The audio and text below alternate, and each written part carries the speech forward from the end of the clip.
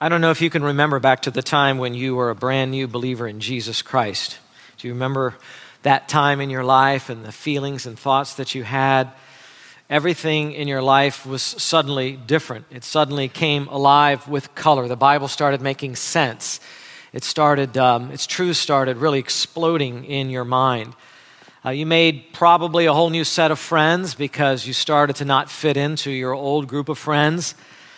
You found within yourself new and holy desires. Never had that before. Spiritual life was fresh to you, and you were filled with spiritual vigor, just like that last song that we sung. You wanted to serve the Lord with great energy. But you also lacked back in those days a good amount of discernment about what was true and what was false. You were a bit naive about things, and you were probably very inexperienced in your walk with the Lord Jesus. There were things you just didn't know how to do in the Christian life. So what did you do? You started to watch other believers. You started to see how they prayed and to think about how they lived their lives, and you kind of watched them and imitated them because you wanted to grow. You wanted to become a more mature Christian. And that's good because you were a spiritual infant. You were a little baby, and you were just getting started, and you knew that you needed to grow. Well, that may be true of some of you right now. Some of you may be a brand new Christian. Some of you may have been saved within the last year or so, or you've been saved for a while, but you've never gone to a church where you grew a lot in the Christian faith. For most of you, for many others of you, you might have been saved 5, 10, 20, 30 or more years, and so you are a more mature believer. You are way beyond that stage now, and you might just need a reminder how difficult those early years are for brand new believers, how vulnerable they are, how inexperienced of a Christian they are, and just how much hand-holding that people in that situation need from all the rest of us. By God's grace, as we continue to work on improving our outreach ministries and develop our evangelism more with our radio program going and with our literature tables and other forms of outreach going, we hope that the Lord will use that to lead more and more people to the Lord Jesus Christ. All of that necessitates that we know how to handle new believers.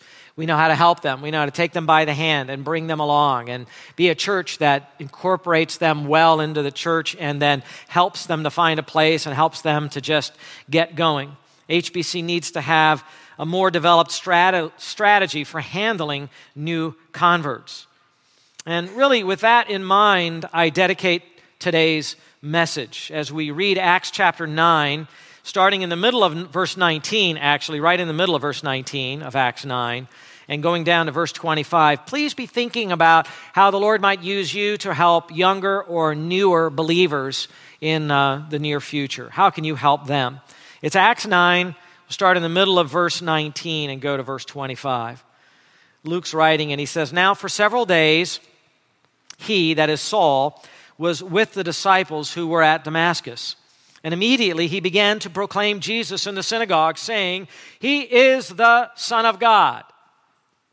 Sounds like Paul, doesn't it? All those hearing him continued to be amazed and were saying, "Is this not he who in Jerusalem destroyed those who called on this name and who had come here for the purpose of bringing them bound before the chief priests?" But Saul kept increasing in strength and confounding the Jews who lived at Damascus by proving that Jesus is the Christ. Now, when many days had elapsed, the Jews plotted together to do away with him, but their plot became known to Saul. They were also watching the gates day and night so that they might put him to death. But his disciples took him by night and let him down through an opening in the wall, lowering him in a large basket. What an interesting story. Now, I want to say right away that this passage is not really written to tell us how to grow up as a Christian. It's not really written to tell how a new convert gets started, but it is written to show us how one very exceptional new convert got started with the Christian life. In fact, the main purpose of this short text is to show the authenticity of Saul's conversion. Was Saul really changed? I mean, after all, this guy wanted to kill Christians, so was he really now a true believer? You read this account and you realize, yep, this guy's a true believer because you can tell it by his actions, right? A complete turnaround from attacking the followers of Jesus to now mingling with them and promoting the faith of Jesus. That tells us he was a true repentant person. The undeniable truth about Christianity, by the way, in the first century, led a person like this, an ardent enemy of the church, into one of its fiercest defenders. So through Saul, we're going to learn a little bit about how to get started in the Christian life. We know Saul's a little different than the average Christian. He was called to be an apostle. He was a unique new believer. But I hope to show a useful and a helpful pattern that can be followed by all of us for helping new believers get started. And here, really, we're going to learn 4 healthy activities for new believers. If you want new believers to get started in a church, you want them to get started well in their Christian life, here's some activities we need to get them involved in right away. 4 healthy activities. And actually, if we were to back up into the previous section before we get started on this, if you look back to verse 11 and verse 18 in particular in the last section, you would notice that there were 2 more activities that a brand new believer did. What was Saul doing back then? We see that he was praying, right? He was praying, and actually he was fasting. He was praying earnestly and seeking God's face. And then he also, when Ananias arrived and they had the visions and everything happened like that, the first act of obedience for Saul as a new believer was to get water baptized, right? So we want all new believers to be praying. We want them to be water baptized. Those are true of brand new believers. Those are things we want to get them involved in right away. But our passage goes on to talk about 4 more, and that's what we're going to concentrate on today. 4 activities, 4 healthy activities for new believers. The first one is fellowship. Look at the middle of verse 19 again. It says, "Now, for several days, he," that is Saul, "was with the disciples who were at Damascus." So we'll stop right there. Saul now had a new family. Do you see it? He had a new group of people that he belonged to. He had a new identity in Jesus. It was just dawning on him. He was just figuring it all out, but he was a quick learner. And he immediately knew that he needed to be connected to a certain group of people, and that group of people were other believers in Jesus. They weren't even called Christians yet. They were called the Way. But those people that were followers of Jesus of Nazareth, that declared him to be the Son of God, that's where he fit in. Everybody wants to belong somewhere. He realized things have radically changed in his life. He was radically wrong, and now he's been radically reversed, and now he's going and joining the very people with whom he had come to arrest and see killed. Imagine that. Just think of the courage it would take of those Christians to receive him in as they did and say, "Brother Saul, you're now part of us." But that's who he was a part of. He found instant fellowship with these other believers. Now, fellowship is a word we use a lot in the church, doesn't it? Some churches, I remember growing up in the Methodist church and we had a fellowship hall. What that meant is that's a place that you eat and you get to do all the talking that you want to do with other believers, you know?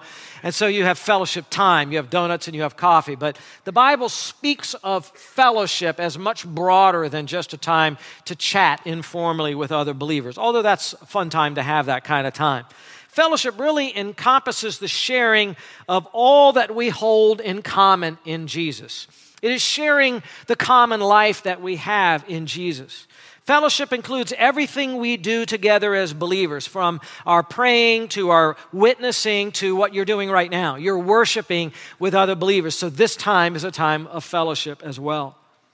1 Corinthians chapter 1 and verse 9 says that we as believers were called into fellowship with God's Son. Interesting.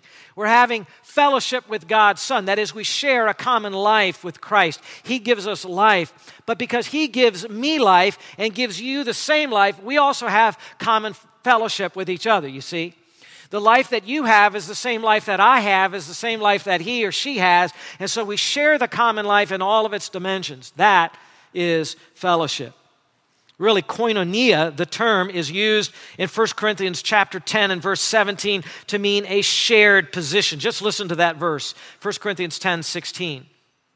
It's talking about the Lord's Supper. Is not the cup of blessing which we bless a sharing in the blood of Christ? Is not the bread which we break a sharing in the body of Christ? That word sharing is the same word, koinonia. It's a common partnership, a common participation in something, koinonia. Now, we don't know all that Saul did with these brethren in Damascus. But we do know that fellowship with them encouraged him.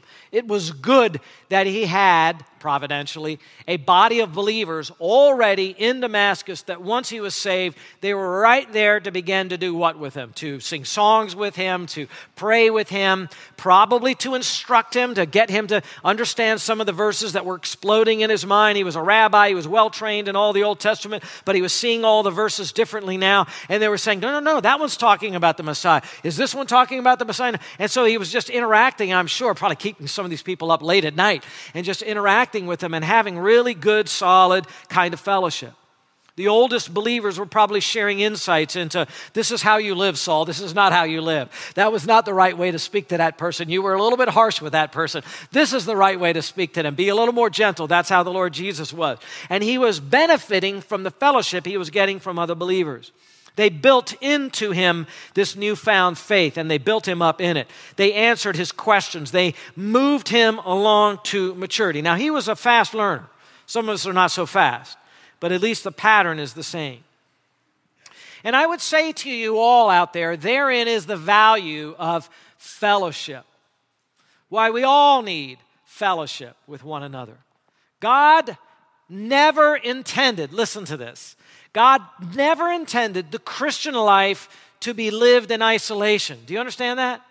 It was never intended that you would have all of the gifts of the Spirit by your lonesome, that you would have the full package, that you'd be able to live for Christ against every temptation, just you and Jesus. It was never intended that way. Because as soon as you were saved, you were placed into a thing called a body. That body is the body of Christ. And in that body, you are dependent on hands and eyes and ears and feet to do other jobs that you're not all that good at, to see things that you're not all that good at seeing, to understand things that you're slower to understand than other people have. That's why there's a body. That's why there's diversity in your body. That's why God places us into a body. Really, once someone is saved, God expects them to be walking in fellowship. You think about the illustration of the coals of fire. Soon it's going to be fall, and we're going to be sitting out on the deck, and we're going to get together a nice little fire pit, and we're going to sit around it. Well, if you take all the coals and you separate them, they don't burn all that hotly, do they? But you put them all together, what happens? They glow a little bit more, and you can put your hands over it, and you can enjoy the fire. That's how it is with believers. When are you most fired up for Christ? When are you most full of the Holy Spirit? Usually it's because you've had some interaction with another believer, either here on Sunday or sometime during the week. Do you understand that? So that's why it's so important. That's how God designed it. That's why the fullness of the Spirit works when we're preaching the Word together and we're praying together and we're talking about people that we witness to together and we're sharing our burdens together and all of that. It just helps us. You saw Teresa up here, and she's sharing what she wants to do with her giftedness in serving in Africa. And hopefully that challenges you. That's just part of fellowship, hearing the heart of someone else that wants to serve. That's what we get when we meet together. Beloved, fellowship is vital to the Christian life, especially for brand new believers. They need it so badly. They need to be in Bible study. They need to be in small group. They need to be in church. And boy, is the devil going to tempt them to skip it because they have their old patterns of life and they have to do this on Sundays and their family doesn't want them to do this and that. And there's all kinds of impediments there to get them to be with other believers, and we need to watch out for them. You know, many new believers back then would have been excommunicated from their synagogue. You say, what's the big deal about that? All of their life as a Jew revolved around the synagogue. Even their business reputation flowed through the synagogue. When you're excommunicated from the synagogue, you're put out. They don't even talk about you anymore. It's like you're dead. You need a new group of people to be around. You need people that will support you. People be your friends. People be there for you. You join the brotherhood of the cross.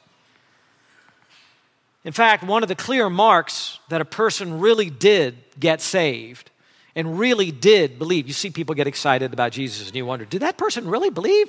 Well, you find out in time. But one of the marks that someone really did get saved is he desires to be with other believers regularly.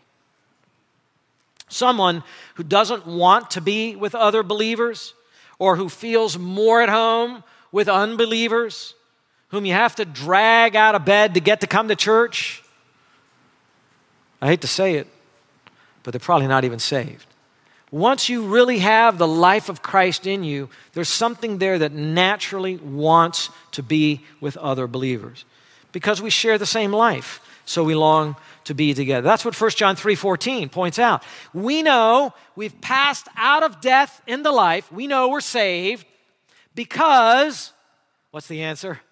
We believe in Jesus. Yes, that's true, but it says, because we love the brethren. If you love the brethren and you love being with Christians, I'm not saying we're perfect. I mean, sometimes it's not the best. I can have a sour face on my face. I know about all. Sometimes it's not the best. But I'm talking generally speaking here. You love to be with the brethren. You know something changed in your life, and you know you passed out of death into life. 2 Corinthians chapter 6, verses 14 and 15 warns, do not be bound together with unbelievers.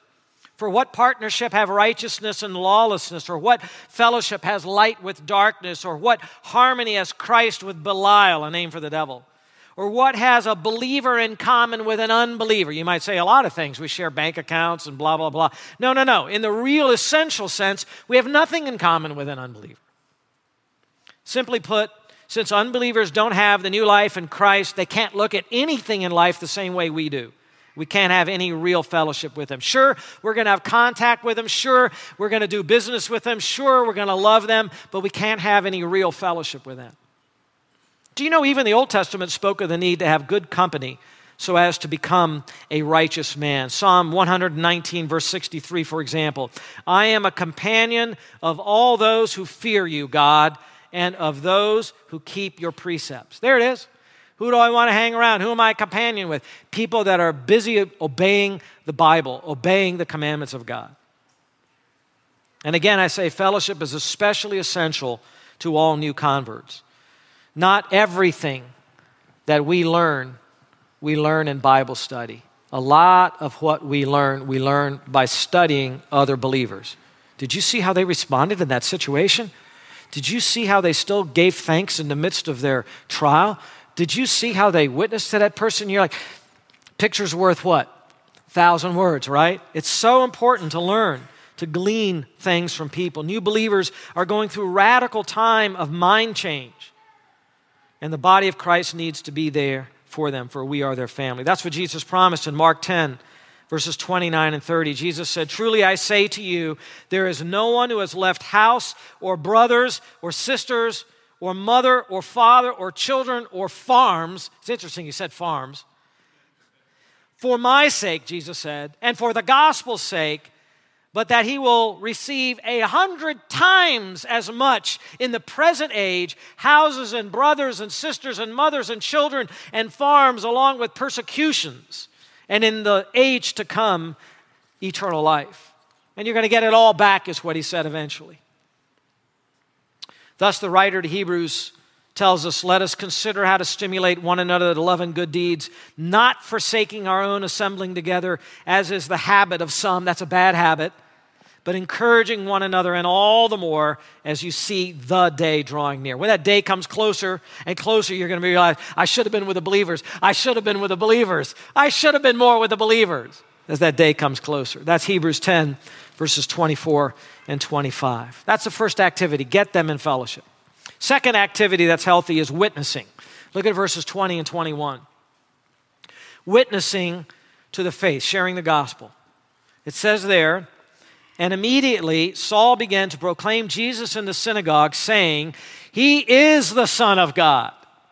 It must have astounded everyone. Verse 21, all those hearing him continued to be amazed and were saying, is this not he who in Jerusalem destroyed those who called on this name and who had come here for the purpose of bringing them bound before the chief priests? Wow, what a change. So here's Paul. Paul gets up from his praying and his fasting. He gets baptized in water. He's fellowshipping with other believers. And then it says, immediately he begins witnessing to his newfound faith, proclaiming Jesus. And he did it where? In the synagogues. Notice synagogues, plural, in Damascus. That means there were many Jews in Damascus, which was a Gentile city. Many synagogues there. And some of them have been found in archaeology. I mentioned that before. So the Spirit of God immediately produced an impulse in this called to be apostle to want to evangelize the lost. This was only natural when you come to faith. When the scales from your eyes have fallen off. In Saul's case, literally the scales fell from his eyes. In our case, figuratively, the scales fall from our eyes. Now you see spiritual truth. You've been transferred from the kingdom of darkness where you couldn't see anything into the kingdom of light, and you see, and you're like, oh my goodness, it's true. And what do? You turn to the first people you know and you want to tell them all about it, right? I remember witnessing to my high school girlfriend after I was saved, came back from college, and she said, Tommy, you're living in a dreamland. She couldn't see a thing, but I could. I could see it. And it just like, it dinked off her. It didn't make any difference. But I had to tell. I had to tell her because it was the people that I know, I just had to tell them. I told my Jewish friend, he's like, yeah, he was more interested in money. Told other friends, they were like, Tommy's going through a phase. He'll get out of it. It's just a religious thing he's going through. But you're like, no, I see it. I see it. And you just want to share with people. It's natural to want to do that. The Spirit immediately prompts you. He wants you to tell others about what you see. And what is the essence of that message? Jesus is the Son of God. Boy, if you sum it up, there it is, right? Jesus is the Son of God. Now, Saul was a trained rabbi. Saul had great knowledge of the law and the prophets. And the synagogue was a normal place that he would go to teach anyways. And now he shows up, instead of teaching the old stuff, he shows up, he reads the Isaiah scroll, he reads the Psalms, he reads parts of the law, and now he expounds on why this Jesus who grew up in Nazareth and was born in Bethlehem, he is the long-awaited Messiah. He is the King of the Jews. And the people are just amazed. They're confounded by it. They can't believe it. That title means Jesus, the human Jesus, is the long-awaited for King of Israel. Now in Psalm 2, that's a messianic psalm, God gives to the Messiah all the kingdoms of the world. If you want to know where the world's going to end up, read Psalm 2, because every single nation and every single kingdom is going to be given to Jesus Christ. He's going to own all of them. He says, ask of me and I'll give the ends of the earth as thy possession, and all the nations you will rule over them. It says in verse 7 of Psalm 2, I will surely tell of the decree of the Lord. He said to me, you are my son. Today I have begotten thee. He is the very Son of God. The Messiah, the Christ, is the Son of God. Later, Paul would expound upon this doctrine, Jesus being the Son of God, and he'd write in depth about it. For example, in Romans 1, 3, and 4, where he said, the gospel is concerning God's Son.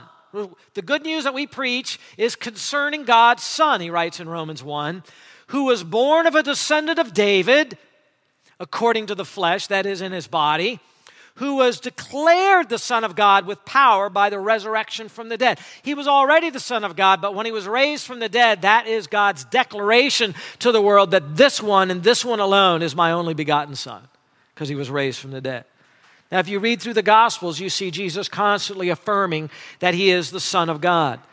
Both in John chapter 10 and verse 33 and in John chapter 5 and verse 18, it makes it explicit that when Jesus claimed to be God's own Son, when he said, my Father is doing this and my Father is doing that, the Jews immediately understood that when someone claimed to be the Son of God, they were claiming to be of exactly the same essence as the eternal God. That's why they picked up stones to kill him in John chapter 5 and John chapter 10. They knew, you're claiming to be God. You're saying God is your own Father. You can't do that unless you yourself were God. They understood this was a claim to deity. I don't know why people today don't understand it. They say Jesus never claimed to be God. Of course he did. Every time he claimed to be the Son of God, he was claiming to be of the same essence of the Father. And Paul wrote that, and Jesus said that long before the creeds were formalized in the Council of Nicaea. In the Council of Nicaea, it says Jesus is God from God, light from light, true God from true God, begotten, not made, of one being with the Father. That's correct, but that was being declared by Saul long before Nicaea. Where did Paul get his doctrine? that Jesus was the Son of God? Where did he get the gospel that Jesus the Christ saves? Answer, he did not get it from men. He did not get it from another apostle. He did not get it from Peter or James or John. In fact, he's emphatic about it in Galatians when his apostleship was challenged. In chapter 1 of that book, in verse 11, Paul wrote, "For I would have you know, brethren," you could almost hear him scolding them, right?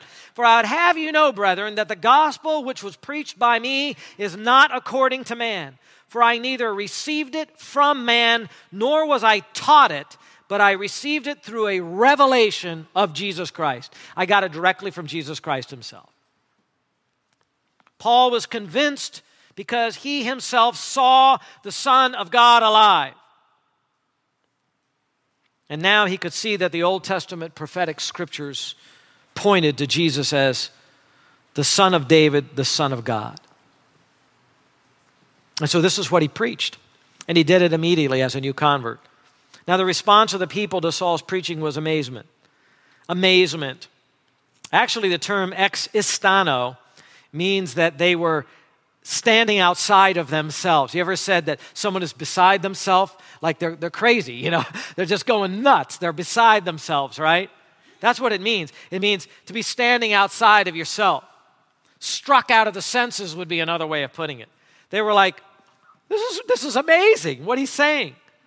It's similar to the amazement people had at Jesus' preaching and his healing ministry in Mark 2:12 and Mark 5:42. They were shocked because what they heard coming out of Saul's mouth was diametrically opposed to his reputation as a persecutor of Christians. Saul was declaring the very Jesus that he set out to destroy. New believers need to witness to their faith also in whatever way they are capable of doing it. We don't want to wait 3 years before they open their mouth and begin to talk about Jesus. They must not be discouraged from speaking about Jesus. They should immediately want to tell their relatives. You say they might not do a good job of it. They're going to do it sincerely. They're going to tell them the best that they know, right? Tell their friends, tell their coworkers, tell their acquaintances. They don't have to know as much as Saul. They don't have to be a rabbi or a pastor. Just get busy saying what you do know. It's natural to want to speak of the one who changed your life and gave you a whole new purpose and set you in a new direction. Really, to try to convert those that you love is an act of love, is it not? Indeed, God set it all up so that you would be saved exactly when you were saved, surrounded by the exact people that you're surrounded by, so you would go and tell the words of eternal life to them. That's your responsibility. That's your area right there. Start right there. Say, well, I want to go to another country. First start right where you are and tell people right around you. If you are working with a new believer, help that new believer learn to witness, learn the basics of the gospel, learn the Romans road, learn how to use one of the pamphlets or the tracts, learn how to give a personal testimony. Here's what I was before I was saved. Here's what happened when I got saved, and here's how I've been living since, right? That's why we have the baptismal candidates do that. Sean works with them on that, right? So they know, well, this is who I was. I was a stinker. That's basically what they're saying, right? And then there was the gospel, and I found out it was not by works, but by the grace of God. And now this is what changed. I'm not perfect, but this is what changed. That's your testimony. Speak it, right? You say, but there were weird things about my testimony. Some people won't want to hear it. Who cares? Other people will. I mean, my testimony's wacko. I mean, I tell some people and they're like, really, that happened to you? I was like, yeah, that happened to me. And it makes a difference with some people and other people that can't relate, but someone's going to relate to your testimony different than the other person's testimony. That's why you give it. Go over the gospel with a new believer. Make him learn it. He needs to make sure he understands it better and better. Cycle through it again and again. And when he has questions, answer the questions so that he knows what to do. Personally, I am convinced that many new converts don't grow, because this is what happens to them. They go and they start telling other people about Jesus and they run into something they don't know how to handle. They immediately get told, oh, that's not true because the Bible has errors in it. Ah, that's not true because you realize back then in the ancient times they were so naive and they just believed in miracles, but that stuff doesn't happen. And all of a sudden they don't know what to do with that. They really don't. They have never been taught what to do with it. And they have no class. They have no discipleship group to run to say, what do I say when that happens? But if they get an answer to that, they're like, why didn't I think of that? Oh, I wish I knew that the last time I was witnessing. Have you ever had that? You wish you had known something when you're witnessing, right? And then they hear that, and now they're more emboldened to go back out there and tackle the next thing that happens, right? I'll tell you, there is no more motivated learner of apologetics and the Bible than someone who went out witnessing and heard something they don't know how to handle, and then they come in and someone tells them the answer, and they're like, oh, wow, I can't wait. Because they realize the value of the things they're learning. Beloved, I wish you knew the value of the things that you're learning in class. Some of you keep skipping out on class, but you're not getting prepared for that moment when then you're going to have to go, oh, I don't know. But now you have the opportunity to learn and grow and help people when they come to you and say, but I don't know the answer to this question. Some of your kids that are 5, 6, 7, 8 years old, they're going to be 10, 12, 14, and they're going to have some pretty hard questions for you soon, and you're not going to know the answer because you're skipping out on Bible class. Shame on you. Kids are going to Sunday school, but not you. You got to learn. I mean, I'm saying that in a joking way, but you got to learn. You got to be prepared. You can't just kind of get lazy over time and say, I've heard it all. You need to be preparing yourself all the time. So, a new believer needs to be trained to share their faith and to fellowship. Third action, they need to grow. Look at verse 22. The third healthy action is they need to go through growth in knowledge and in ministry skill. Growth in knowledge and in ministry skill. Verse 22, but Saul kept increasing in strength and confounding the Jews who lived at Damascus by proving that this Jesus is the Christ. Remember, when you see Christ, you think Messiah, you think King. He is the King. He's the long-awaited one. So he's increasing in strength. Notice, he's not stagnant. Some people get saved and they flatline, right? Where's the growth? Where are you going? How are you improving? Saul did not flatline, he was increasing. That should be happening to every single believer. You should be increasing in strength. Now, increasing in strength here means that his influence was growing in his preaching and his teaching ministry. His skill in explaining the scriptures about Jesus was increasing, and people were noticing, and more people were becoming his disciples, and more people were like, this guy makes sense, Or they weren't able to refute him, and so they were going and trying to argue how to take Saul down. But either way, he was increasing. His power in proclaiming the gospel only kept going up. He was shooting up like a rocket. Now again, don't compare yourself to Saul. This is a very specially gifted man, a very specially called person. I'm just showing you patterns. He was on the way up, not on the way down, okay? He actually confounded the Jews. Do you know what that word means? I looked that one up. The word literally means to mix together. And thus, the idea of confounding. In Acts 2:6, when they were speaking in all the foreign languages, what people call tongues, but they're the foreign languages, and they were all doing it at the same time. It says the Jews were bewildered. It's the same word. They're bewildered. In Acts 19 and verse 32 and in Acts 21:31, the same word is translated confusion. The crowd was in a confusion. This means that they didn't know what to do with Saul. He was just so far ahead of them so quickly. Stephen did this to the Jews before, back in chapter 6 and verse 10. It said he'd baffled the Jews with his knowledge, and so Saul was doing that as well now. The point of Saul's example for us is not that new converts need to be as knowledgeable as he is or learn the Bible as fast as he did. I don't think any of us will. I think it's fair to say that Paul was in a very special class. He was an apostle. Unlike other believers, he was called to be an eyewitness of Jesus' resurrection. I mean, after all, he got to see Jesus himself. He was told he was going to have to bear his testimony before kings. So he had to be pretty good at what he did, right? It's understandable that the Holy Spirit was working in Saul's giftedness in a unique way. But the idea of growing in your knowledge of Christ, growing in your ability to minister and serve in whatever capacity that God has given you, I think that's here as well. You need to grow. Growth is crucial for a new believer. We don't want new believers remaining as infants. We want to see them make progress. Not just in ministry skill, not just in ministry ability. We want to see them grow in faith, That knowledge feeds their faith. Godly knowledge, taught with conviction, taught in the right spirit, helps to feed the faith. And as the faith grows up, the faith then bears its fruit in acts of love and in ministry and service. And so we want to get down there in that knowledge and make sure they have the knowledge of Christ, and we want to help that faith to grow, and then we'll see the fruit of what we want to see in their life. You want to help a plant, you help get down into the roots, get down into the ground, and make sure it's rooted and grounded well. That's what you want to do with a new believer. Now, there are many scriptures that speak of this need to grow up and not remain immature.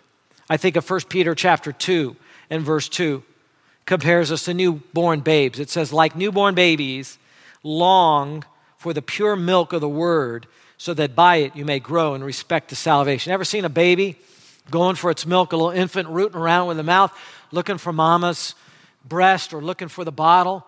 Boy, it's very, very ambitious, I would say, right? Very ambitious. Nothing gets in the way. I want that milk and I want it now. They're demanding of it, right? It's kind of a funny thing to see. It's so important. Well, that's how it is for a new Christian. They now realize they were wrong. Their whole life was lived wrong, and all the light bulbs are going off, and they're like, I can't get enough of it. And we want to make sure that they get it. By the way, growth does not come merely by listening to the Word of God. How dangerous it is for you to come in here Sunday after Sunday and listen and do nothing with it. There's nothing more dangerous, nothing more deceptive than hearing the Bible taught week after week and doing nothing with it. Taking no notes, reviewing nothing, changing nothing, growing in no way. That's just the worst way to approach Bible study. You got to do something with it. 2 Peter 3:18. Grow in the grace and the knowledge of our Lord and Savior Jesus Christ. You know what it means to grow in grace? It means that after you become a believer and you think you're going to live for Christ, then you start living you start doing some of the same old sins again. Starting to live nasty, and you have a bad attitude. And you're like, really? Is God really going to forgive me? And you know what you're just about to do? You're about to grow in grace because you realize that, yep, God already knew after He saved you that you still were going to be lousy some days. And you still were going to have terrible attitudes. And guess what? God still forgives you. And you know what you're doing? You're growing in grace, that it still has nothing to do with you. God empowers you by His undeserved mercy in your life, right? And grow in the knowledge of our Lord and Savior Jesus Christ. There's knowledge to gain. Yes, sometimes knowledge for knowledge's sake can puff up, but without knowledge you cannot grow. And the Christian church has always been an educating church. God gave us a book to grow, right? He gave us words, He gave us sentences, He gave us things to learn. He gave us doctrines to try to study and analyze. You have to grow in knowledge. You say, that's too much brain work, too bad. So his sermons are too long. I don't care. You got to grow in the knowledge. You can't grow in knowledge. All week long, you're getting bombarded with worldly ways of thinking, right? Come on, you got to grow. You got to learn. Hebrews chapter 6, verse 1. Therefore, leaving the elementary teaching about the Christ, let us press on to maturity. Oh, you got that Jesus saved me, this I know, for the Bible tells me so. You got that down. That's third grade. That's elementary school, okay? You can't keep, going back to third grade or going back to fourth grade. You got to graduate from elementary school, beloved. You got to get beyond that. You got to go on to middle school. You got to go on to high school, and for some of you beyond that. We need that in the church. We need maturity. Some Christians are stuck in elementary school because they never wanted to grow. I hope that's not you. For new believers to grow, we must involve them in ministry. You say, really? You're going to take new believers and involve them in ministry? What if they mess it up? They'll mess it up. But then again, you and I mess it up sometimes, yes? And we learn by what? Our mistakes, exactly. We learn by our mistakes. I mean, I cannot tell you how many mistakes I've made. And I've been ministering, serving the Lord some 40 years now. And you learn by, that's the wrong thing to say in this situation. Do that, but you need to be serving. Everyone needs to be serving in church. When we have new people join the church, some of you folks will be coming to my house today, and we have the new members to my house. And one of the things I tell them is you got to get involved. You know, you get lost in a church if you don't get involved. You know, I hate to see people a year or two after joining a church and they're like, I don't know anybody. Nobody really knows me. I don't know where I fit in. Well, that's because you haven't been doing what Brandon told you. Read the bulletin, right? And see all the things that need to be done. And by the way, you just looked around waiting for someone to come up and like you, someone who's exactly like you. Ain't nobody exactly like you. You're weird, okay? Just get that straight now. But it doesn't matter. You don't have to have people like you. You got 500 people who share the same life as you. Doesn't that mean anything to you? Invite them to your home. Get started with them. Do something. Persevere. If you don't get involved, you don't make friends, you don't serve, you don't fit in, then you're going to feel like it's not your church. But new believers need to get involved there as well. So, we even with our youth ministry, and Jason and I have talked about this through the years, get the youth ministering. I don't want them just hearing the Bible. I want them doing something with their faith. Get them witnessing. Get them serving the rest of the body. Get them doing something. It's only by serving that you can let it. You don't want to be just a sponge taking in and never being squeezing back out again, right? You don't want just to be eating and eating and eating, getting fat. You got to exercise, right? You got to do something with all that food you're getting. You got to serve. You got to begin to step out of your comfort zone. By the way, some of you are not serving in ways that are dangerous enough. You're not serving in ways that are risky enough. You're just kind of in your nice little safe way, and this is what you have carved out for yourself, and it fits your little schedule nicely, and you don't want to do any more. Well, how are you going to grow that way? You got to try some things that are outside the box a little bit, right? God has to challenge your courage to get you to grow, and we need to do that for new believers. Colossians 2, 6 and 7 says, therefore, as you have received Christ Jesus the Lord, in other words, when you came to Jesus, as you received him, so also now walk in him, having been firmly rooted and now being built up in him and established in your faith. You're already rooted. Now get busy growing. Get busy maturing. You don't want to be in the same place spiritually 10 years from now that you are now. You don't want to be there. And lastly, fourth and last, the last activities, we have to actually prepare them for opposition. We have to prepare new believers for spiritual warfare. We have to prepare them for opposition. Look at verses 23 through 25. When many days had elapsed, the Jews plotted together to do away with him, but their plot became known to Saul.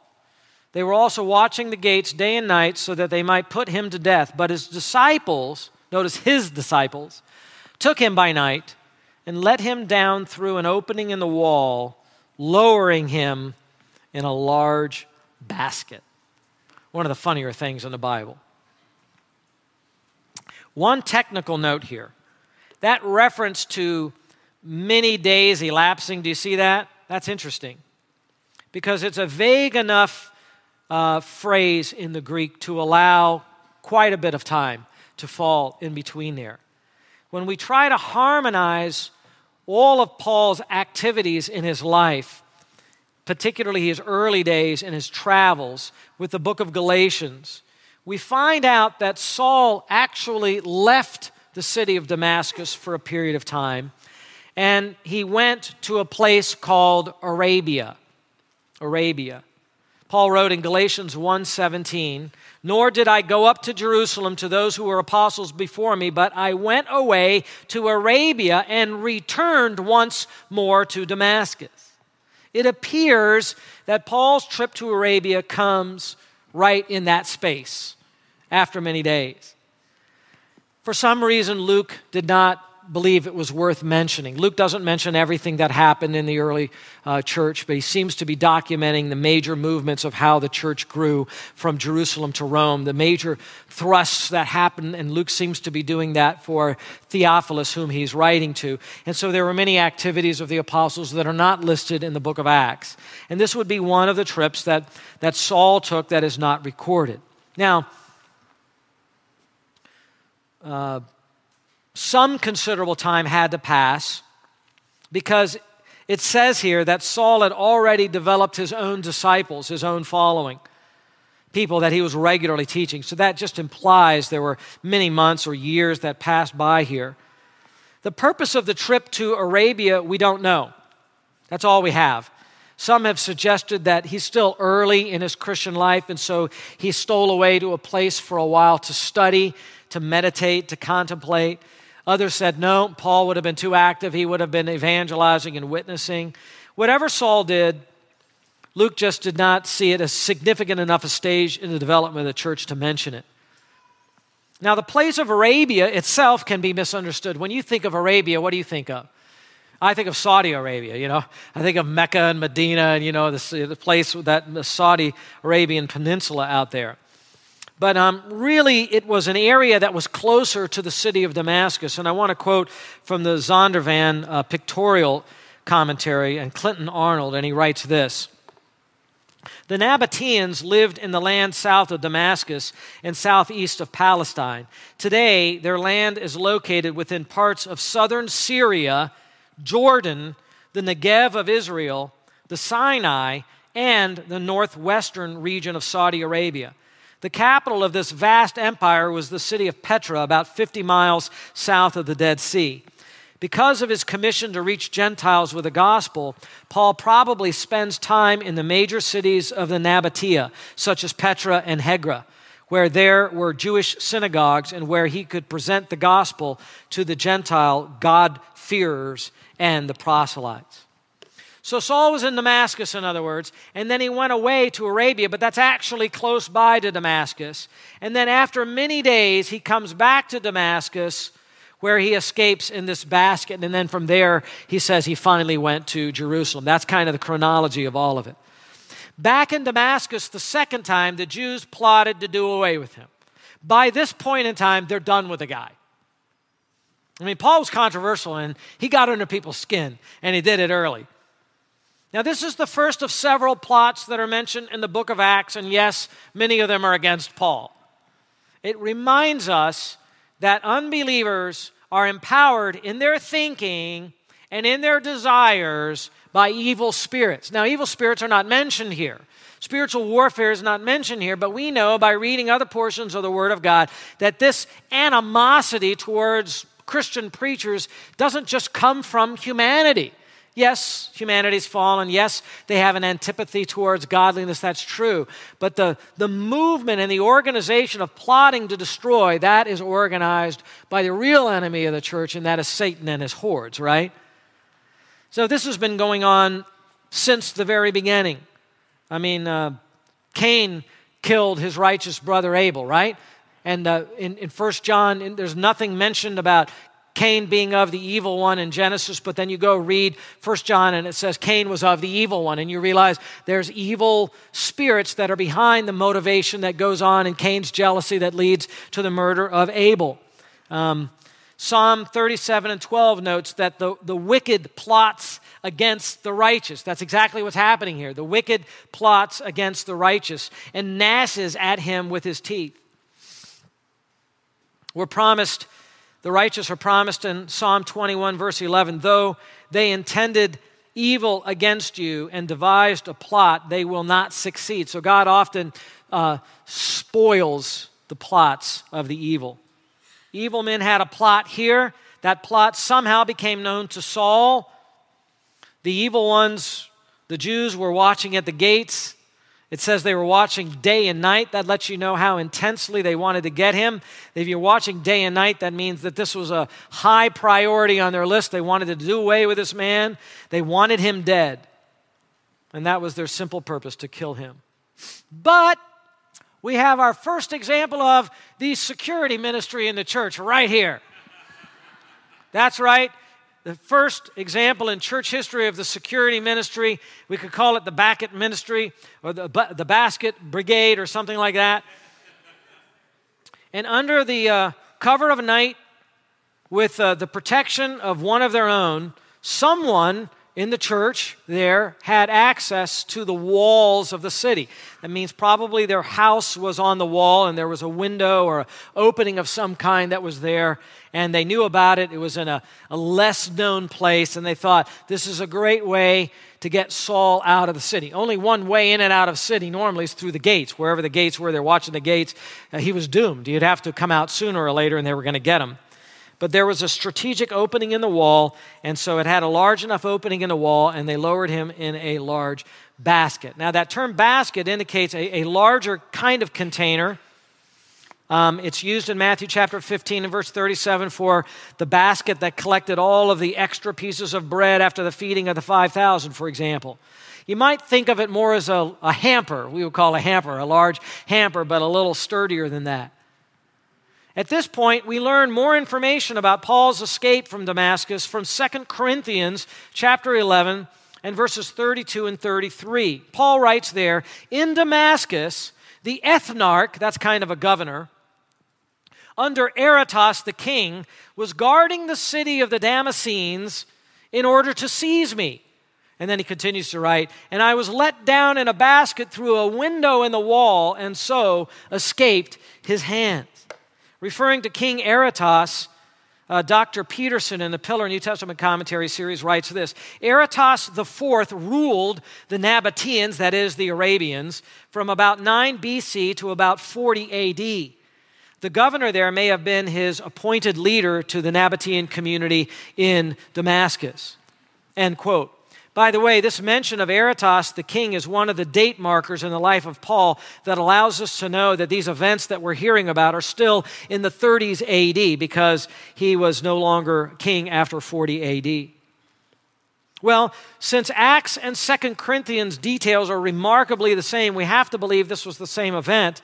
But it's interesting that in Acts, it is the Jews who want to kill Saul. And in 2 Corinthians, Paul says it's the king and the governor of the Nabateans that want to kill him. So putting it together, maybe we have a little bit more of a fuller picture here.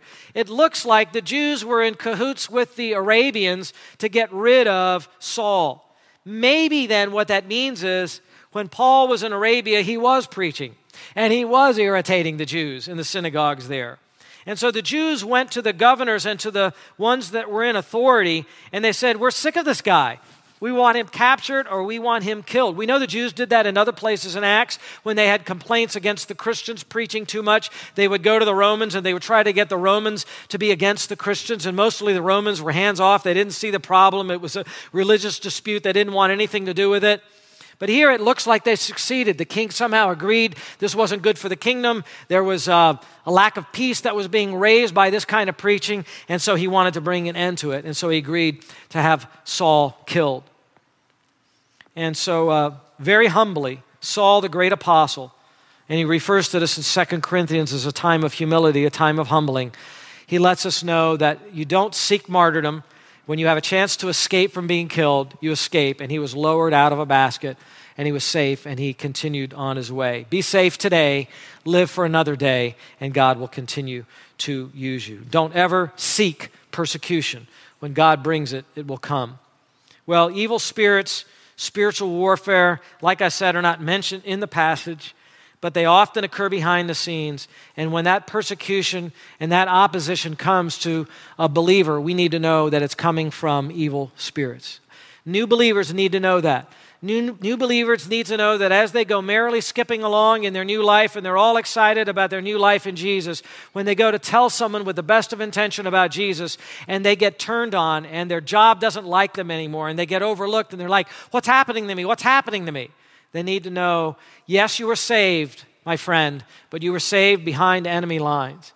And it's not going to be easy for you. And they need to be aware of that. They need to be aware of the world. They need to be aware of their own flesh that is opposed to their own walk with Christ. And they need to be aware of the devil. These are the enemies of the Christian life. They need to be fortified to pick up the shield of faith and put on the armor of God and know that they have a battle ahead of them. We don't want them surprised and discouraged and cut down. We want them prepared for the battle. And we need to tell them early about it. Otherwise, they're going to be a casualty. 1 Peter 5:8 says, be of sober spirit, be on the alert. Your adversary, the devil, prowls around like a roaring lion seeking someone to devour. And the ones he's going to attack first are going to be those new believers. Many new believers have testimonies that right after they got saved, Satan came after them in some very acute way. And we need to warn them and we need to be there for them. So beloved, all of that to say, we need to work at our ministry here at Hope Bible Church in having materials, and we do have some materials that are available where you can sit down with a new believer and work them through the gospel and work them into maturity. We've made some of those available through our men's ministry, and there are other materials that are available as well, where you can think about yourself, see someone who's younger in the faith. You don't have to be 20 years old in the Lord. You don't even have to be 5 years old in the Lord. You could be 2 years old in the Lord. Find someone that knows less than you, that's newer to the Christian faith, and volunteer your time. You don't need any credentials. You don't need any formal training. Just take what you know and realize that they're there and they need to be cared for. Put them under your arms, draw them in. If you're a small group leader, be looking out for them. If you're just someone that wants to meet with them once in a while for breakfast or for coffee and keep up with them or talk to them on the phone, be looking out for them. And make sure we always have classes available for new believers, that we are ready there to receive new believers in. We're ready to help them grow, help them learn to stand firm in their faith against spiritual forces against them, help them to get busy growing, help them to get busy witnessing, help them to get busy doing all the things that God wants them to do. And that way, I think we'll be a well-rounded church that God can use for these new believers. Amen? Father in heaven, please take our words and your word in this passage and remind us all how to grow. Please help the brethren who have stalled in their growth to realize that this is a warning for them, that they should not flatline, that they should be growing more and more in you, Lord, facing each of the challenges of life with more faith. And help us to be looking out for those that are weaker among us and newer among us and helping them grow in faith, Lord. For we ask it in Jesus' blessed name for the benefit and growth of his church. Amen.